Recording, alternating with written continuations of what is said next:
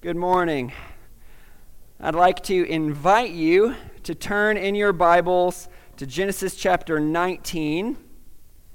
We'll be coming back to this chapter, zooming in a little bit today. Genesis chapter 19, and we'll go from verse 1 to verse 11. This is just giving you some context. There were angels that visited Abraham in chapter 18. They told him that they're going to investigate Sodom to see if the sin there was really as great as what God had heard. And these are those angels arriving there in Sodom. Chapter 19, verse 1. The two angels came to Sodom in the evening, and Lot was sitting in the gate of Sodom. When Lot saw them, he rose to meet them and bowed himself with his face to the earth and said, "My lords, please turn aside to your servant's house and spend the night and wash your feet. Then you may rise up early and go your way." They said, "No, we will spend the night in the town square." But he pressed them strongly, so they turned aside to him and entered his house. And he made them a feast and baked unleavened bread, and they ate. But before they lay down, the men of the city, the men of Sodom, both young and old, all the people to the last man, surrounded the house. And they called to Lot, "Where are the men who came to you tonight? Bring them out to us that we may know them." Lot went out to the men at the entrance, shut the door after him, and said, "I beg you, my brothers, do not act so wickedly. Behold, I have two daughters who have not known any man. Let me bring them out to you, and do to them as you please. Only do nothing to these men, for they have come under the shelter of my roof." But they said, "Stand back." And they said, "This fellow came to sojourn, and he has become the judge. Now we will deal worse with you than with them." Then they pressed hard against the man Lot, and drew near to break the door down. But the men reached out their hands and brought Lot into the house with them and shut the door. And they struck with blindness the men who were at the entrance of the house, both small and great, so that they wore themselves out, groping for the door. That is God's word. That's what we will study today. Let's pray and ask God to bless this time. Father God, I pray sincerely and earnestly that you would give me the grace this morning to speak on this topic of the sin of Sodom. God, I pray that you would help me to do so in a way that does your word, the Bible, justice. And God, I recognize that as we come to this topic, everyone in this room brings their own preconceived ideas, their own preconceived biases and emotions. Lord, I recognize that some people, when they think about this topic of homosexuality, they are filled with pride that they don't struggle with this, and that manifests itself in unloving and unkind words. And so, Lord, I ask that for those of us who deal with pride, you would show us our own sinfulness, Lord. Remind us of our own unworthiness, God. And on the other hand, Lord, I know that some people, maybe they struggle with this themselves, maybe people close to them struggle with homosexuality, and so, Lord, they may have inordinate sympathy and compassion that leads them to be unwilling to accept the truth of your word. Lord, I pray for those people, those of us that struggle with this misplaced, misaligned sympathy. Lord, that we would see that true compassion warns people of true sin that will receive judgment, but it also tells people of the salvation that is offered in Christ Jesus, Lord. I pray all of this in his name, the Savior of all sinners, Jesus. Amen. We'll have a somewhat interesting week, something I haven't preached on too many times, the sin of Sodom. The reason I want to do this is last week we looked at Abraham and Lot. These are two righteous men, right? They both had trusted in God, and we saw that later in the Bible that Lot even is called righteous and godly Lot. So we know he had trusted in God just as much as Abraham, but we saw that they made different choices. You remember this?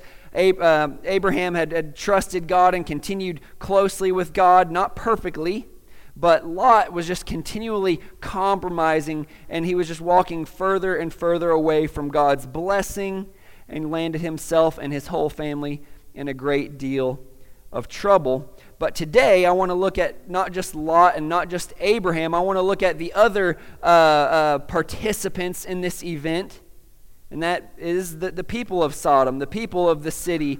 It was more than just Sodom that was destroyed, by the way, but specifically Sodom, because that's where these men were and where Lot was. I want to zoom in and see what was really going on here. What was so bad that God was going to destroy this city?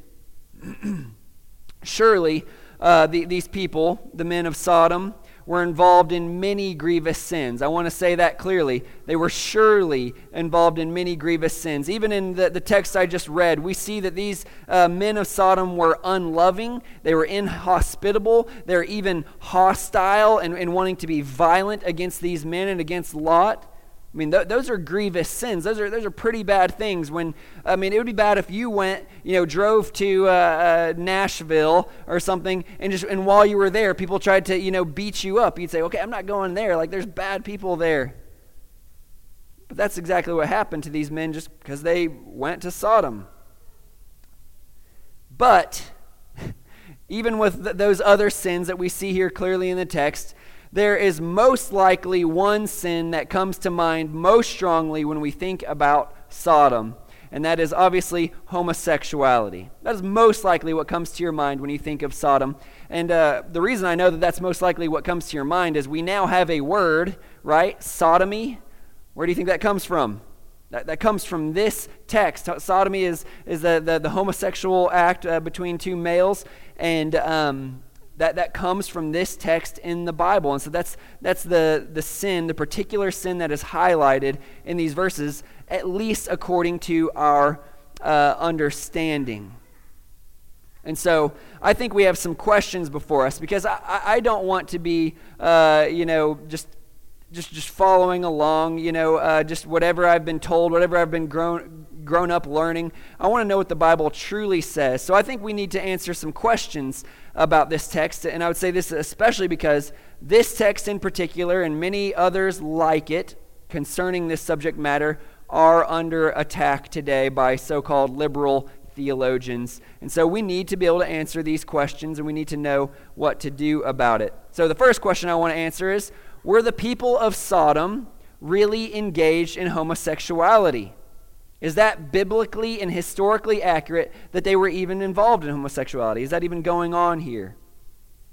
Second, I want to think about and look at, if the people of Sodom were engaged in homosexuality, was that such a bad thing? Is that a big deal? Is that a big deal in God's eyes? And then finally, I want to look at, okay, if they were involved in homosexual activity, and if that was a bad thing in God's eyes, what does that mean for us today, 6,000 years later, in the New Testament era? Christ has come. What does all this mean for us today? Have the rules changed? What's the deal? We need to understand these things, because again, all of this is under attack.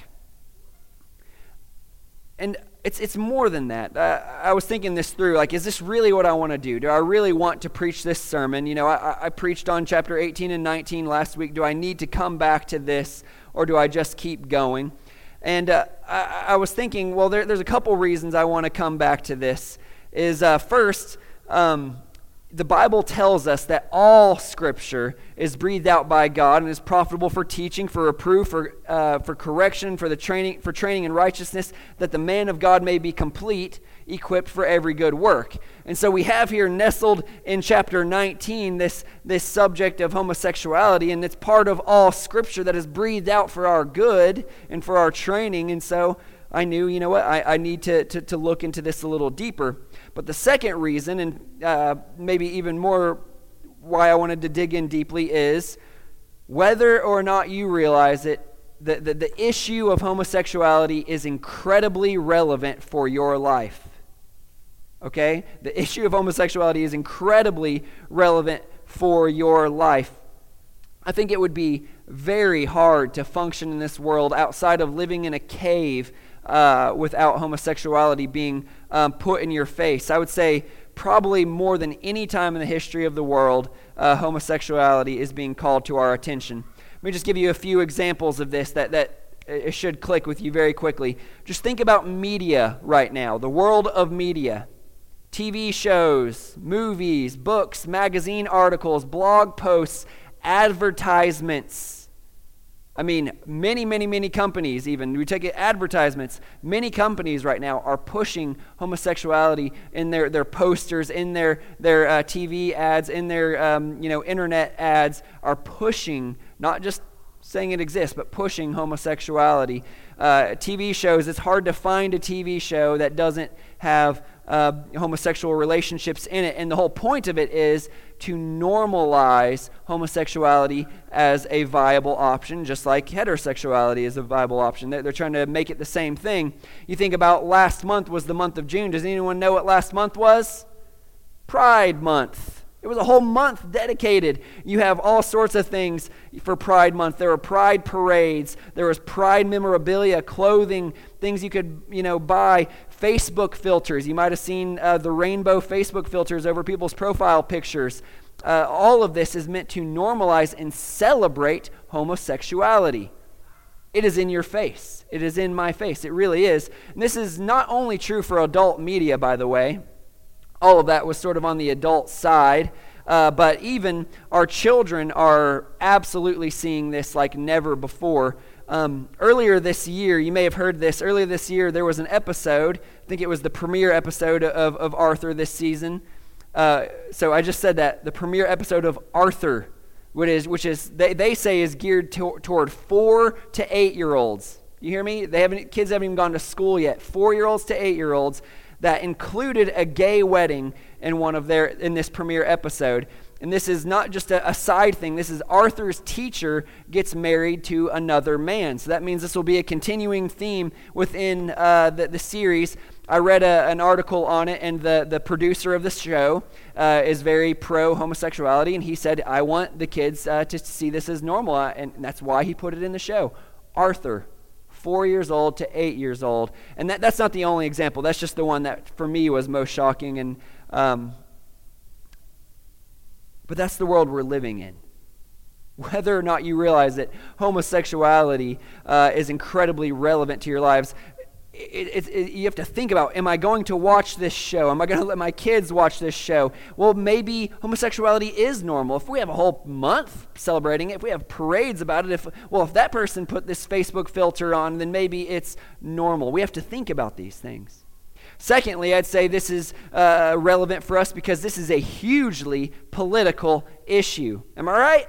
This matters for what candidate you vote for. This matters for when you take a poll or something telling your views. This matters for the emails you maybe write to your representatives of your state. This matters for myself and for anyone else who is ordained politically, whether or not I would do a homosexual so-called wedding, which there is no such thing as a homosexual wedding, by the way. But this matters. This is a political issue because now pastors like me are getting sued for not doing these things. People are getting sued for not making cakes, right? These are all things that we have seen. This is a hugely political issue, and we need to be able to think through it.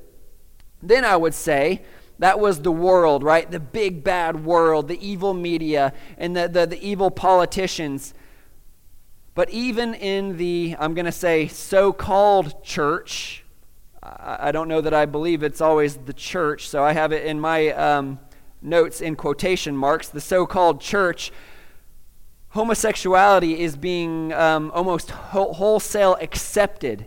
You know what? Maybe we've been rejecting this. Maybe we've been backward thinking. Maybe we should accept it. And you think about it, denomination after denomination is saying, you know what?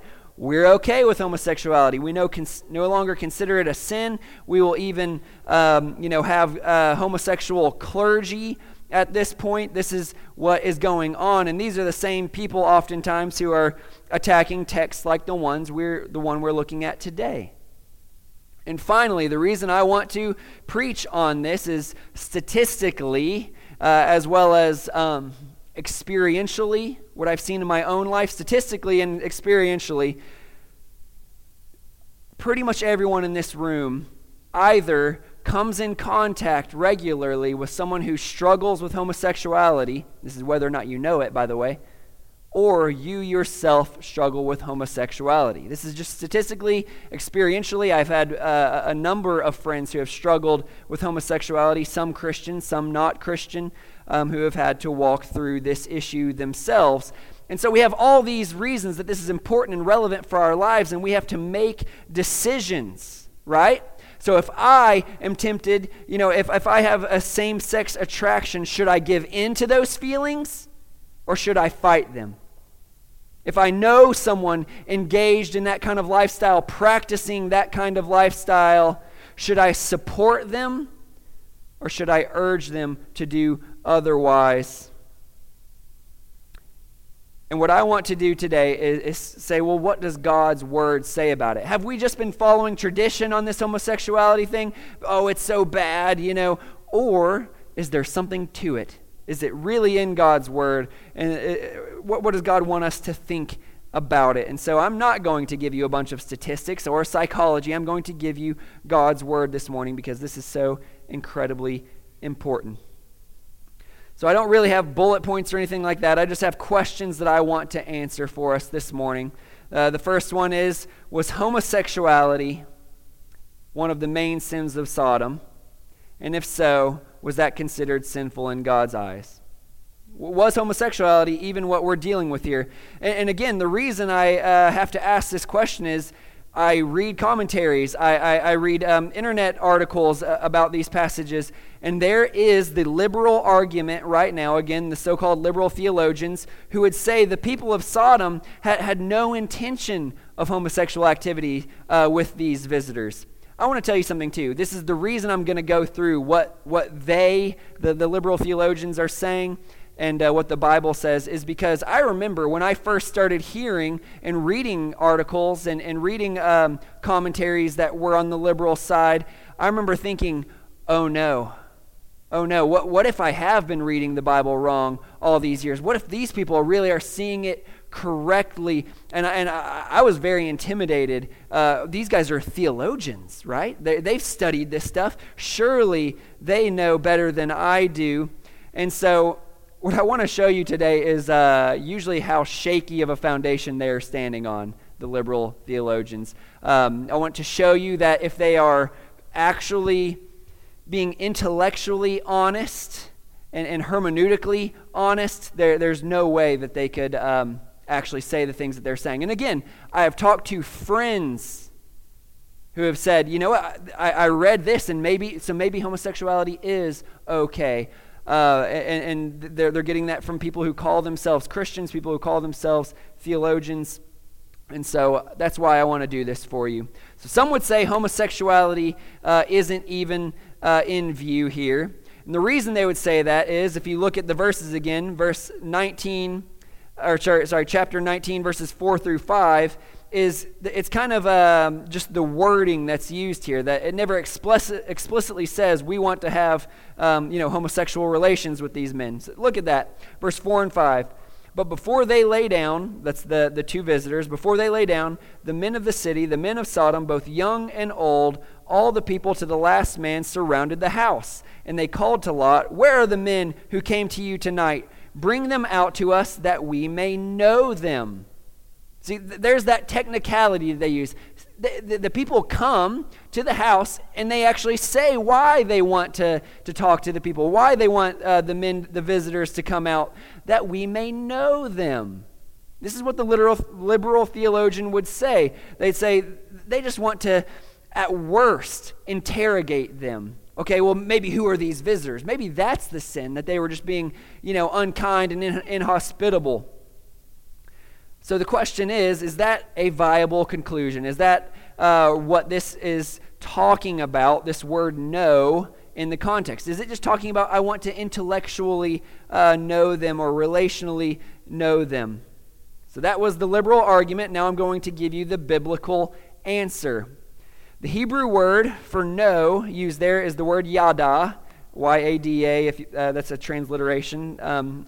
So anyways, the Hebrew word there, yada, is used many times in the Bible, and all it really is, it is sometimes used as an intellectually know, but many times it's used just as a less crude, non-vulgar way of saying sexual relations. You think about this, we do this today. We say, and then he slept with her. We're not really talking about sleeping, about what a good night of REM, patterns they went through and, the cycles they went through. That's not what we're talking about when we say they slept with another person. We're talking about the sexual relations. That's what it's talking about here, is this know them as sexual relations. Let me show you this, not just as a guess, but the way Genesis is using this word yada. Genesis 4:1. You don't have to turn to all these. You'll hear it. Genesis 4:1. Now Adam knew, yada, Adam knew Eve, his wife, and she conceived and bore Cain, saying, I have gotten a man with the help of the Lord. You hear that? Adam knew his wife Eve, and she conceived. That's a little more than an intellectual knowing. I don't think there's any other way we could understand that word, yada, unless they had a magical way of conceiving that I don't know about. So this is clearly talking about sexual relations. Again, Genesis 4:17, Cain, that's one of the children, the child that was born in 4:1. Cain knew his wife, and she conceived and bore Enoch. There again, the exact same situation. Genesis 4:25, this is after Cain killed Abel. And Adam knew his wife again, and she bore a son and called his name Seth. For she said, God has appointed for me another offspring instead of Abel, for Cain killed him.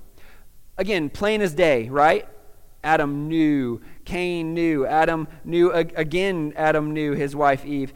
This is clearly talking about sexual relations just in a non-vulgar way. And I appreciate that even about the Bible, that it's not being explicit in this context where it doesn't need to. But let me give you one more passage. There are many more usages of this word yada that would show us this, but one more. This is in our text. Look at, specifically it'll be 19 verse 8, but we'll look at 19:5 through 8, because I want to show you how close together this same word is being used.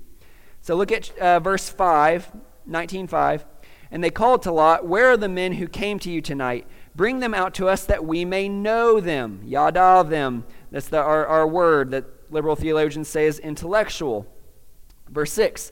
Lot went out to the men at the entrance, shut the door after him, and said, I beg you, my brothers, do not act so wickedly. Behold, I have 2 daughters who have not known, yada, who have not known any man. Let me bring them out to you, and do to them as you please. Only do nothing to these men, for they have come under the shelter of my roof.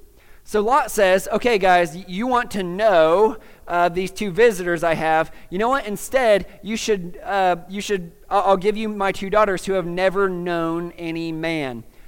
Now let's think about that. What is it saying there? What does yada mean 2 verses away from the word in question? Does it mean that they have literally never met a man, that they've never spoken to a man? Even the way that the liberal theologians use it. Is this saying that these daughters have never harshly interrogated a man? Is that what it's saying? Is it being used that way? Obviously not. This is saying that his daughters are virgins, right? So you have 2 verses, 3 verses apart, the word know, this is the exact same word, yada, being used to clearly talk about sexual relations. Yes, sexual relations is what is in view. That is exactly what these men want. it is intellectually dishonest and hermeneutically dishonest to say, yeah, I can see how that's not talking about that they wanted to have sexual relations. It's not doable. It's not a viable option. But you might say, well, maybe the problem wasn't the homosexuality. Maybe the problem is that they're forcing sexual relations on these men. Maybe it wouldn't have mattered if the visitors were men or women or whatever, right? So maybe it's not homosexuality that's in view here. That, again, would be another liberal argument. It just so happens that they are men. Let me give you two answers, biblical answers to that. I mean, this stuff is, I'm not doing anything deep here. I'm showing you plain as day things in the text that, again, the liberal theologian refuses to look at.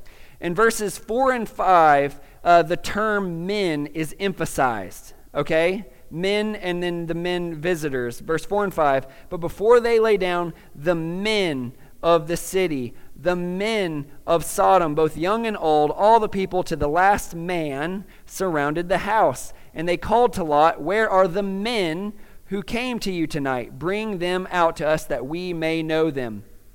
To me, it sounds like the text is going through great pains to show these are males here that are wanting to, the men of Sodom, it repeats it, and then these are men who came to visit. Again, even if you look at the Hebrew, the usage of this word, oh man, I didn't put it in here. I think it's, I'm not even going to guess on what the Hebrew word is because I didn't put it in here in my notes. But the usage of this Hebrew word most often could not be taken as men as in mankind. It most often has to be taken as males. And so the text is going to great pains to show these are men. Secondly, so is it homosexuality in view is the question. Would it have mattered if the visitors were male or female? Yes, it absolutely matters. Why do I say that? Well, right there in the text, 2 females were offered to the men of Sodom, weren't they? And did they say, well, okay, well, we just want to force ourselves sexually onto someone, male, female, doesn't matter. No, they reject the offer of 2 virgin females. Verses 6 through 9. Lot went out to the men at the entrance, shut the door after him, and said, I beg you, my brothers, do not act so wickedly. Behold, I have 2 daughters who have not known any man. Let me bring them out to you, and do to them as you please. Only do nothing to these men, for they have come under the shelter of my roof. But they, that's the men of Sodom, they said, stand back. And they said, this fellow came to sojourn, and he has become the judge. Now we will deal worse with you than with them. Then they pressed hard against the man Lot and drew near to break the door down. It obviously mattered whether or not it was men or women. His daughters were offered. The sin in view here is homosexuality. And if we even could possibly intellectually be faithful to the text and say, well, maybe it's not homosexuality, we could actually look to the New Testament, which tells us what the sin of Sodom was. Jude, verse 7, Jude has no chapters, it's just one chapter. Jude, verse 7, in the context of God's judgment, says, just as Sodom and Gomorrah and the surrounding cities, which likewise indulged in sexual immorality and pursued unnatural desire, serve as an example by undergoing a punishment of eternal fire. Did you hear that? So you have here Sodom and Gomorrah and the surrounding cities, which likewise indulged in sexual immorality. Okay, sexual immorality. Maybe they were just, having relations with whoever they wanted, outside of marriage. Maybe that's what it's talking about there. But then it says there, they indulged in sexual immorality and pursued unnatural desire. Unnatural desire. Again, the usage of this word is in the sexual context, this unnatural desire. And again, I'm just going to tell you, the liberal theologian here would say, well, you know what the unnatural desire is? That these men wanted to have sexual relations with angels. You remember that? The 2 visitors were angels who had taken on the appearance of men. So that's the unnatural desire. That's what's being condemned here in Jude 7. But then, again, we do a little bit of work, if that were even possible. Hebrews 13:2 says this, Do not neglect to show hospitality to strangers, for thereby some have entertained angels unawares.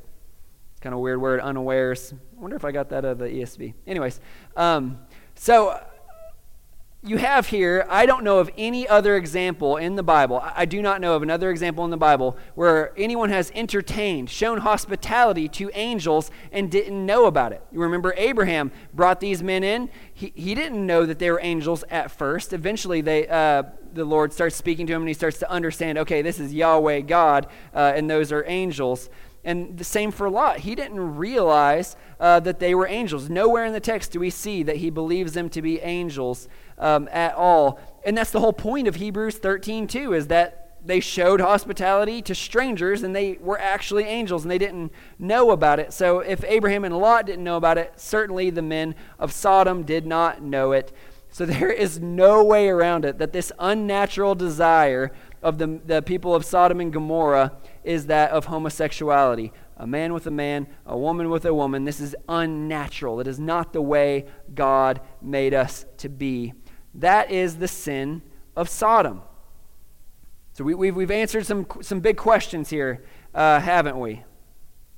I just want to be as plain as possible. The sin of Sodom, amongst others, but one of the main ones pointed out in God's word, is that of homosexuality. No matter how much the liberal theologian wants to twist and do hermeneutical gymnastics, I combined those words, hermeneutical gymnastics, no matter how much they want to try to hop around and make it say something other than it does, it is plain as day, if we are being intellectually honest, that we see that the reason they were destroyed, part of their great wickedness, was this homosexuality. And it just happened to manifest itself in forcing themselves upon these visitors at this time. So there's no question about it. There are other times, by the way, in the Old Testament that talk about homosexuality. Leviticus 18:22, I think, and then chapter 20, I forget what verse, talks about homosexuality. One says it is an abomination before the Lord. So the question for us then is, okay, that was 6,000 years ago, right? That was a different culture, a different time. Those people were angels, and so maybe that made things different for them. So what does this mean for us 6,000 years later as we read this text? Is it still worthy of God's judgment, this homosexuality? And if it is, what does that mean? How should we respond to it? Well, again, the liberal argument I want to give you is many would say that while homosexuality was considered a sin in the Old Testament, both here and in Leviticus, that now we live in the New Testament era. This is the era of grace. You know, Jesus has come. Now it's all about acceptance. It's all about just loving people and accepting people. That's what matters.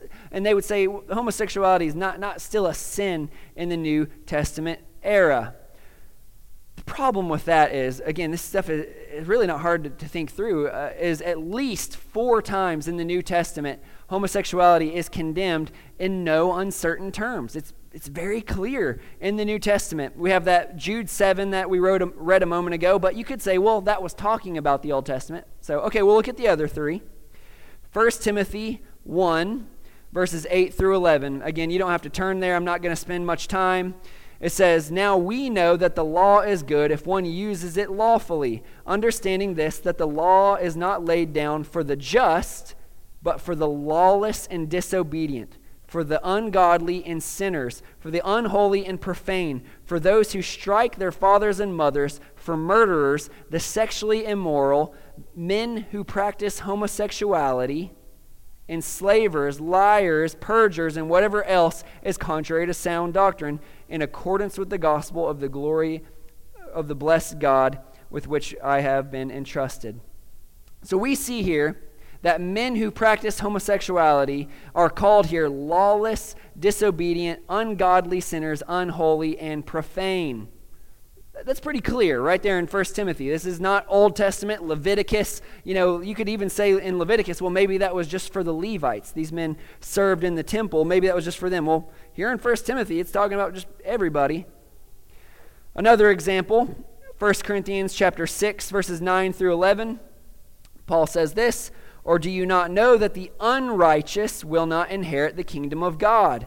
Do not be deceived, neither the sexually immoral, nor idolaters, nor adulterers, nor men who practice homosexuality, nor thieves, nor the greedy, nor drunkards, nor revilers, nor swindlers will inherit the kingdom of God. And such were some of you, but you were washed, you were sanctified, you were justified in the name of the Lord Jesus Christ and by the Spirit of our God." We'll come back to that some a little later, but in that passage we see the men who practice homosexuality are called the unrighteous. That's a pretty clear term right there. They're called the unrighteous, and it says twice, they will not inherit the kingdom of God. And so I want to say to you, is homosexuality a big deal? Was it a big deal in the days of Sodom? Yes, God destroyed a city and surrounding cities because of it, at least in part because of it. God destroyed them as part of his judgment. Is it still a big deal today? Yes. Those who practice, who give themselves to homosexuality, will not inherit the kingdom of God.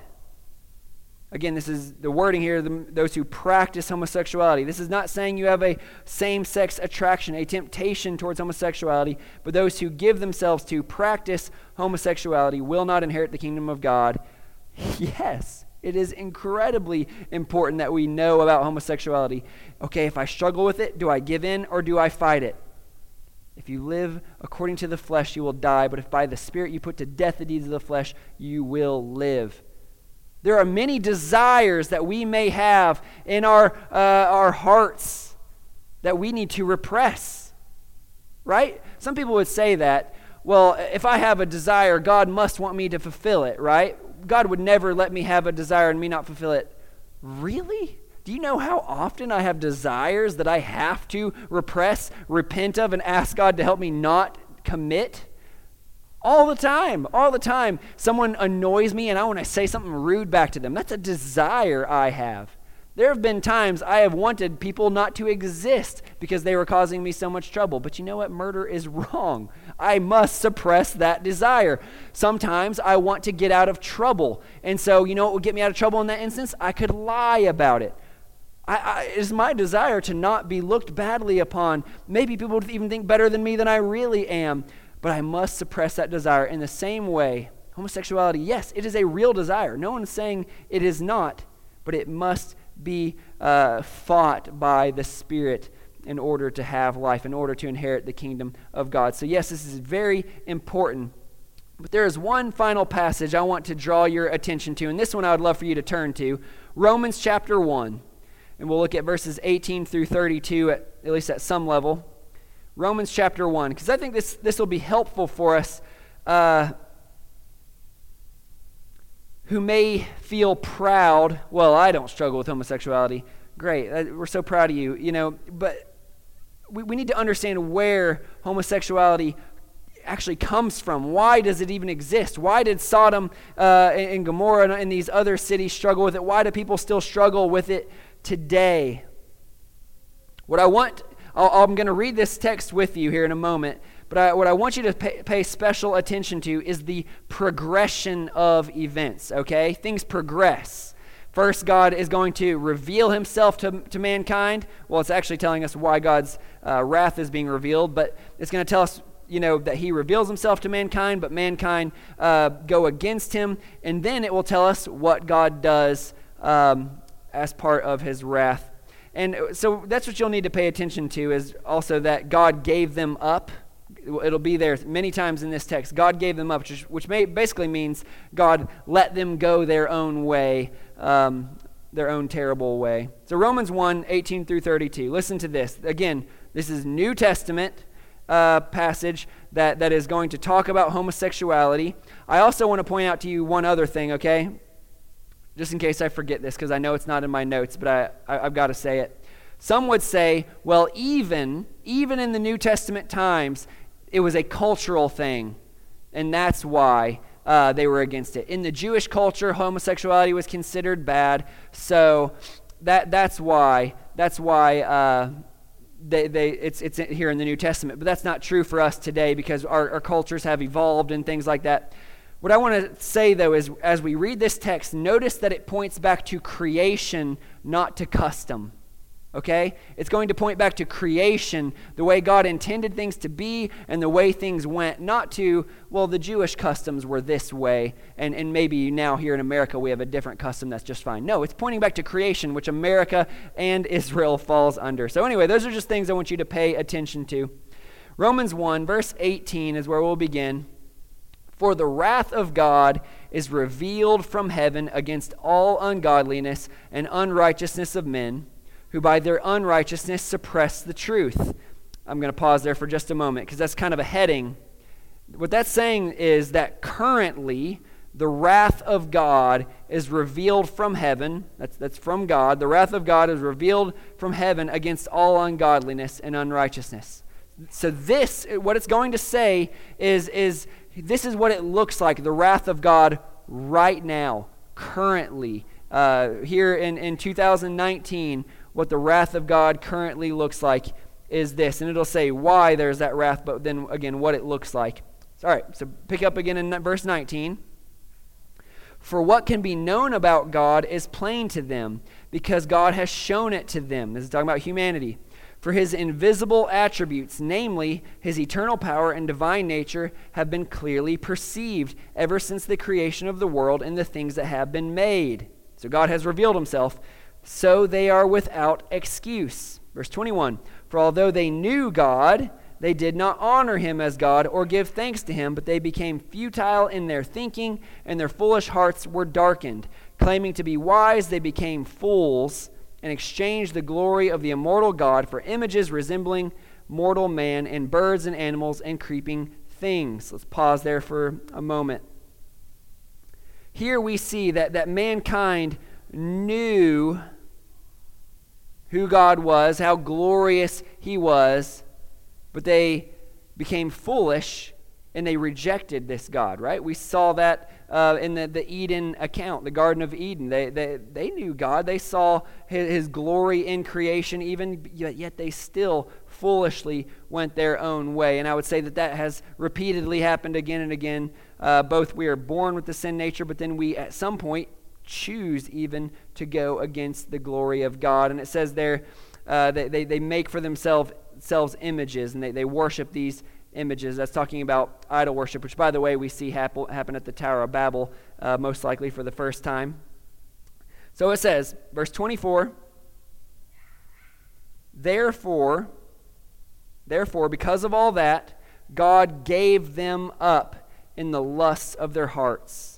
That word lust, by the way, is sinful desire. If you were to break it down, lust simply means sinful desire. It's often used in the sexual way, but it's not always what it means.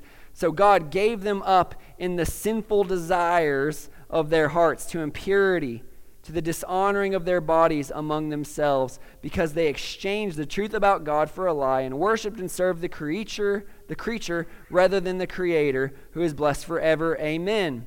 Verse 26. For this reason, this keeps progressing, for this reason God gave them up to dishonorable passions. Here we go. For their women exchanged natural relations for those that are contrary to nature. That's speaking obviously of homosexuality. 27, and the men likewise gave up natural relations with women and were consumed with passion for one another, men committing shameless acts with men and receiving in themselves the due penalty for their error. What we need to see here again is understanding the progression. It started with the wrath of God is revealed from heaven against all ungodliness. The wrath of God is revealed. Well, why is the wrath of God being currently revealed? Well, because we rejected God. God was supposed to be the center of the universe, the center of our lives, the center of our hearts, but we rejected him. And so the wrath of God that is being currently revealed, there is a wrath to come, but the wrath that is currently being revealed is that God gives us up in the lusts of our hearts, the passions of our hearts. God basically, part of his wrath, hear me, this is probably not the way you usually think about it. Part of God's wrath is letting us go our sinful way. We, like sheep, have gone astray. God at one point saw us wandering away and said, fine, go. I've got green pastures for you here. I have created a good earth. I have created good patterns. I am your good shepherd, but you want to walk away? Try out the desert. See how it feels. That's exactly what God did with all humanity. And the specific one even that it shows us, that he gives us here, is women exchanged natural relations to those contrary to nature. Men likewise gave up natural relations with women and were consumed with passion for one another. Men committing shameless acts with men, receiving themselves the due penalty for their error. God gave people up. That is part of God's wrath today. Let's take homosexuality out for a second, okay? You have a temptation to sin. You maybe even give in to that temptation. That is part of the just penalty for you being a sinner, both by nature and by choice. I don't know about you, but I hate it when I sin. It hurts when I sin. And just like even with homosexuality, it says you receive in yourselves the due penalty for your error. I mean, again, we could talk about it with homosexuality. What is the due penalty for their error? It's lots of things. It's just a chaotic life in many ways. You can think about physically, the body is not made to commit homosexual acts. You talk to any doctor, it is not a healthy lifestyle. You think about transmitted diseases are exponentially transmitted within the homosexual community. Again, because the body is not made to do that, and therefore the diseases pass much more rampantly. These people that we have been given up to this particular temptation, it says they're consumed with passion for one another. That consumed, that's a bondage. These people are in a bondage that they cannot get out of. Again, I don't want to go into statistics, but statistically, the homosexual has way more partners than a heterosexual because they are so consumed with this passion. I could go into so many more details there, but you think about psychologically the torment and the shame that is brought upon themselves as a homosexual, and spiritually, the darkening that just continually happens. Think about it here in verse 11 of Genesis. It said, and they struck with blindness, the angels struck with blindness the men who were at the entrance of the house, both small and great, so that they wore themselves out groping for the door. I mean, have you ever thought of the insanity of that? You have a crowd of men wanting to forcibly put themselves upon these visitors. They are struck with blindness, all of them. Do they go running away, trying to make a doctor's appointment because that's what a rational person does? No, they wear themselves out trying to find the door so they can break it down. I mean, it's psychotic. It really is. I mean, but this, again, we see that progression in the Romans. Their hearts were darkened, claiming to be wise, and become fools. God gives them up to these things. They are in bondage. There's this spiritual sickness and even psychological sickness going on here. But you might wonder, and this is important, okay? Why would God do this? Why would God let that be a part of his wrath? God never does anything without a purpose, although we do deserve wrath. If you're still in Romans, you can turn over to Romans 8, verse 20 and 21. We won't spend too long here, but Romans 8, verses 20 and 21.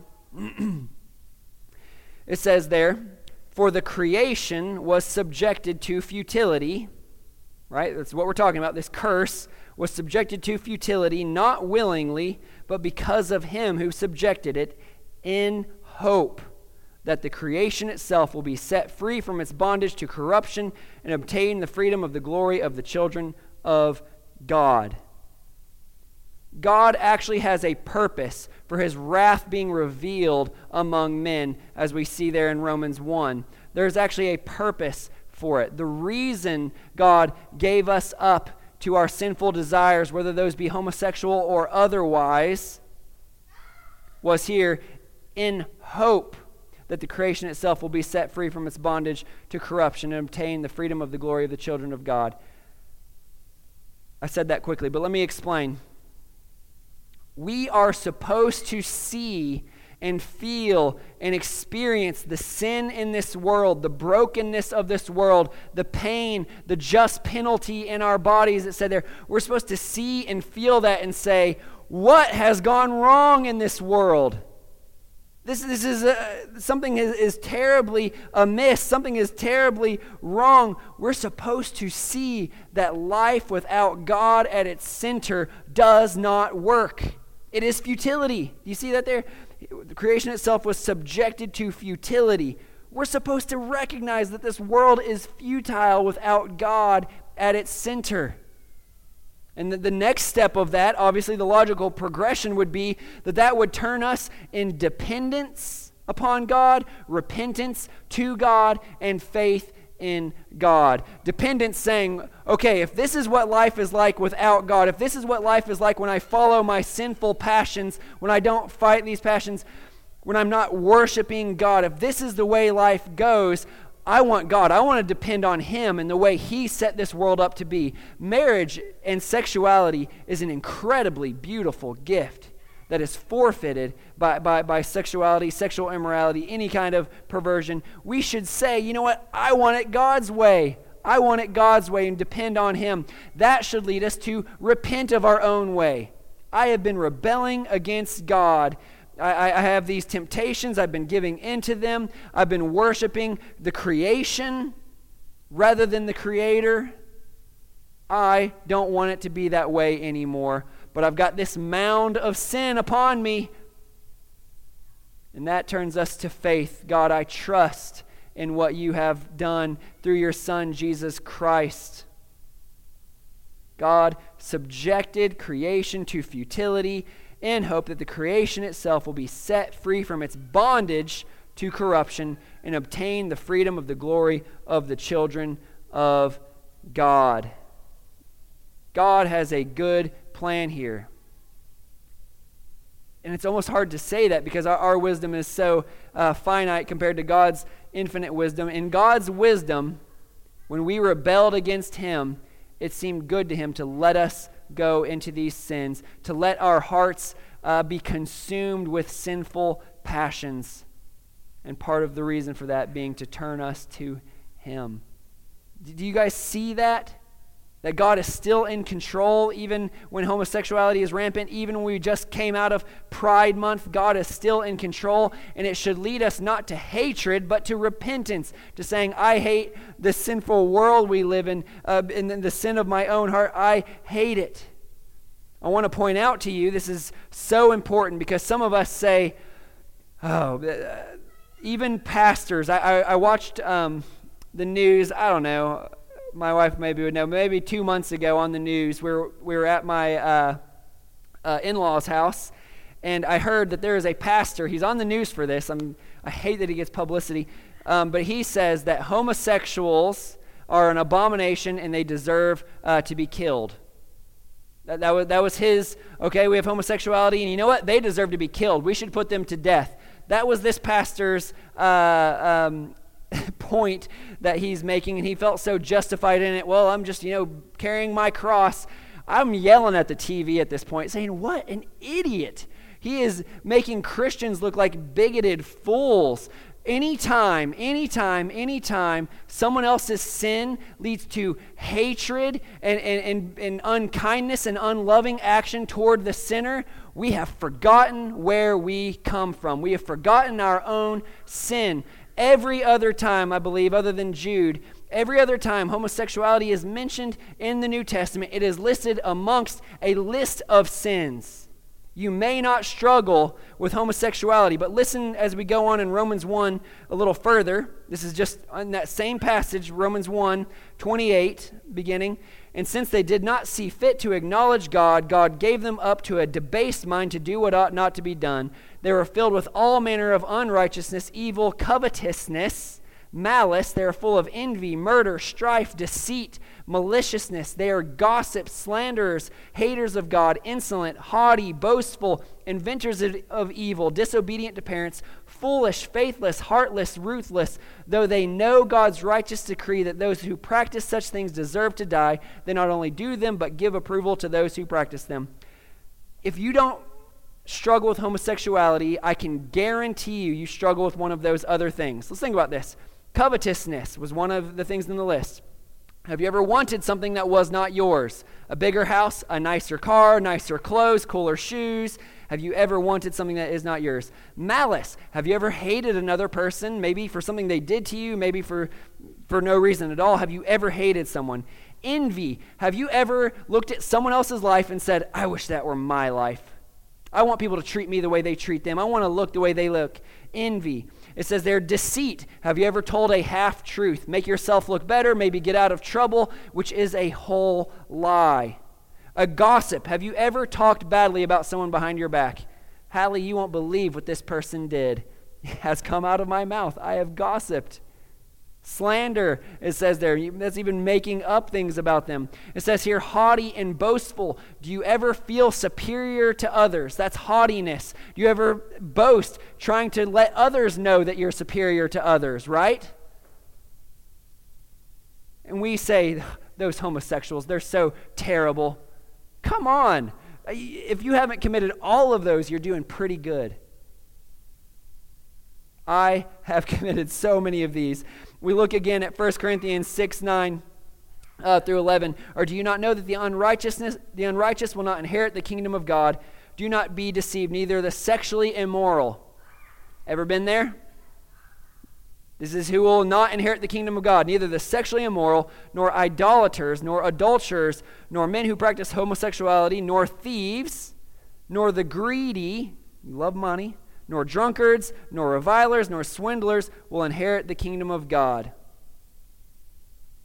It says there, and such were some of you. And the way he's saying that is, you may not be each of these things, but some of you were homosexuals, some of you were swindlers, some of you were revilers, some of you were greedy, some of you were thieves.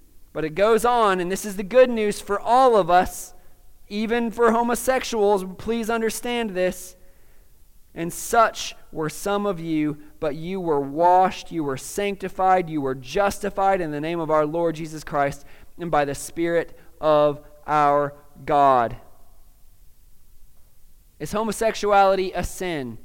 Yes, it was in the days of Sodom and Gomorrah and Abraham and Lot. Yes, it was a sin. Is it a sin in New Testament days? Yes, Paul writes about it. Is it a sin today? Yes. Anyone who says, well, that was just a cultural interpretation, that person cannot be trusted because they're going to reinterpret the whole Bible however they want to culturally. Yes, it is a sin. But all of us are under this curse of sin, God's just judgment that is meant to lead us to dependence, repentance, and faith. So I want to give you some practical applications here. Okay, those of you who do not struggle with same-sex attraction, do not struggle with this desire for homosexuality, you need to understand that God has allowed, in his good plan, God has allowed homosexuality into this world to show our depravity without him. Recognize what you're seeing. It is meant to lead us to see our need for God. And the same is true for whatever your sin is. You need to see that you and each sin you commit is just as worthy of judgment as that sin of homosexuality, as practicing homosexuality. So you and that person who does struggle both need to see your sin. Both of you need to turn to God in dependence, repentance, and faith. And I would say this, instead of being a stumbling block to those who do struggle with homosexuality by your pride, by your judgmental attitude, why don't you be an agent of God's love and God's grace instead? I'm not saying you wholesale accept them. Oh, it's okay, do whatever you want. No, I'm not saying that. In fact, you look at Romans 1 verse 32. It says, though they know God's righteous decree that those who practice such things deserve to die, they not only do them, but give approval to those who practice them. We do not give approval to those who practice them. I'll tell you one thing that means, real practical. That means you do not attend, most likely, work it out with God and yourself, but don't attend a homosexual wedding if you're invited. It's not a wedding, number one. It's a quote-unquote homosexual wedding. It's not ordained in heaven. God is not bringing those two people together because it is not a union between man and wife. And you going there, I mean, my understanding, I say this at every wedding I do, is we are here as witnesses, right? We're affirming, we're approving of this joining together of a couple. It says here, though they know God's righteous decree that those who practice such things deserve to die, they not only do them, but give approval to those who practice them. Going and supporting and approving these things is saying, I don't care that your practice, that this thing you're joining yourself in, I mean, you're locking yourself in some sense, locking yourself into this homosexual way of life, practicing homosexuality. I don't care that you're going to go to hell for that. That's what you're saying in some ways by attending a homosexual wedding. Again, there's no verse that says don't attend a homosexual wedding, but I'm taking that principle and I'm just giving you practical things here. But so we urge them. This is a sin, but there is a Savior. And I would say this: if you're urging someone this way, put yourself in the same boat that they are in, because you were. And such were some of you. Even if you are not a man who practices homosexuality, a woman who practices homosexuality, you are greedy, you are boastful, you are all these other things that deserve hell just as much. And so you tell them, hey, I've been forgiven of sin. You've got your sin, I've got my sin. I say turn from that life. So that's how we talk to other people. Do not look down your nose in pride at them. You have your own burden of sin, your own judgment of sin to carry. Now, to any who do struggle with homosexuality in this room, and that maybe some of you, I want you to know several things. Number one, it is a sin. If you say, okay, I'm just going to give into it, I'm going to practice it, you will not inherit the kingdom of God. It's plain as day. 1 Corinthians 6, that's just the biblical truth. But you also need to know that's not where the biblical story ends. God, listen to me, God does not love you any less because of your homosexual leanings, even if you have practiced, even if you have given into those things. God does not love you any less. God does not want to take your sin any less than he wants to take my sin. God does not want to take your shame any less than he wants to take my shame. The offer of salvation is there for all. Heterosexual, homosexual, we all have our sins. And I would urge you, you may wonder, how could I possibly give this up? I have this burning desire. They're consumed with passion, the Bible says. I believe that. I believe that if you struggle with same-sex attraction, you may be consumed with desire. But the good news is that you can be consumed with a greater desire. You can be consumed with a desire that will surpass and eclipse your desire for any kind of homosexual relations. God may deliver you from it as you turn to him. I would even pray for that God would deliver you from that temptation. But if he doesn't, he can give you a greater desire. Either way, he'll give you this greater desire, and that is this desire to know him, to experience him, to serve him. Taste and see that the Lord is good. Turn your eyes upon Jesus, look full in his wonderful face, and the things of this world will grow strangely dim in the light of his glory and grace. That's a song, not a verse. It's a verse of a song, but it is true. If you struggle with homosexuality, turn your eyes upon Jesus. If you don't struggle with homosexuality, turn your eyes upon Jesus. We must have our desires for Christ, desires for God, be greater than our desires for sin, because otherwise we will not inherit the kingdom of God. We are justified, but there is a holiness without which we will not see the Lord, Hebrews tells us, and we must all have it. So I invite all of you to, I hope along with me, to instead of being just a church that hates sin, that hates these perversions in the world, these perversions outside our doors, I pray that we would be a humble people, a people who recognize our own sin being just as great, and I pray that we would be a gracious people, that our speech would always be seasoned with salt. Let no corrupting talk come out of your mouths, but only that which is good for upbuilding, that it may give grace to those who hear, it says in Ephesians. No more joking. It's not funny. It's the judgment of God on this world. No more hatred. You're no more deserving. And for those who struggle with it, no more giving in. Turn your eyes upon Jesus. Let's pray.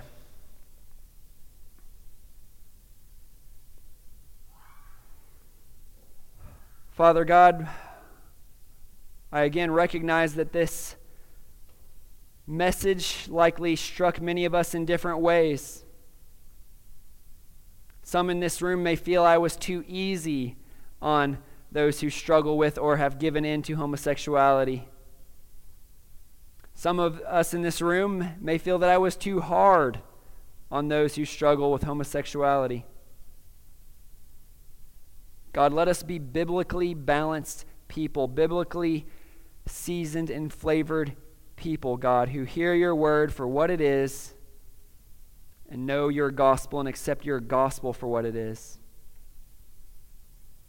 God, I pray that there would be repentance in this room, even as we have a response time in a moment, Lord, that we would repent if we have hated, been mean to, even in our hearts, those who struggle with homosexuality.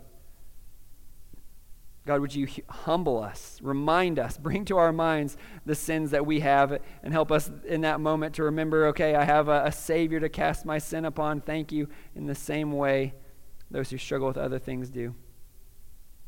Lord, if anyone in this room struggles with same-sex attraction, God, I pray that you would help them even in this moment see that you are more to be desired than giving in to their lustful desires, God. Lord, I pray that you would, if they are not yet saved, that you would save them, that you would lead them in repentance and faith, and then that you would either relieve them of this attraction, or God, you would put them on a long road of continually seeing their need for you and continually drawing near to you, so that their desire for you will be greater than that for sin.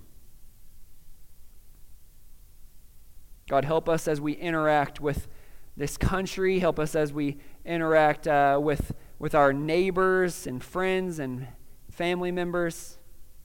And help us as we interact with you in our own souls. This I pray in your Son's name. Amen. We will have a response time. You're welcome to pray in your seats. You're welcome to come up here and pray with me if you'd like. I'll be standing here. Or even come up to these stairs or the benches. Just do business with God during this time, I ask you to.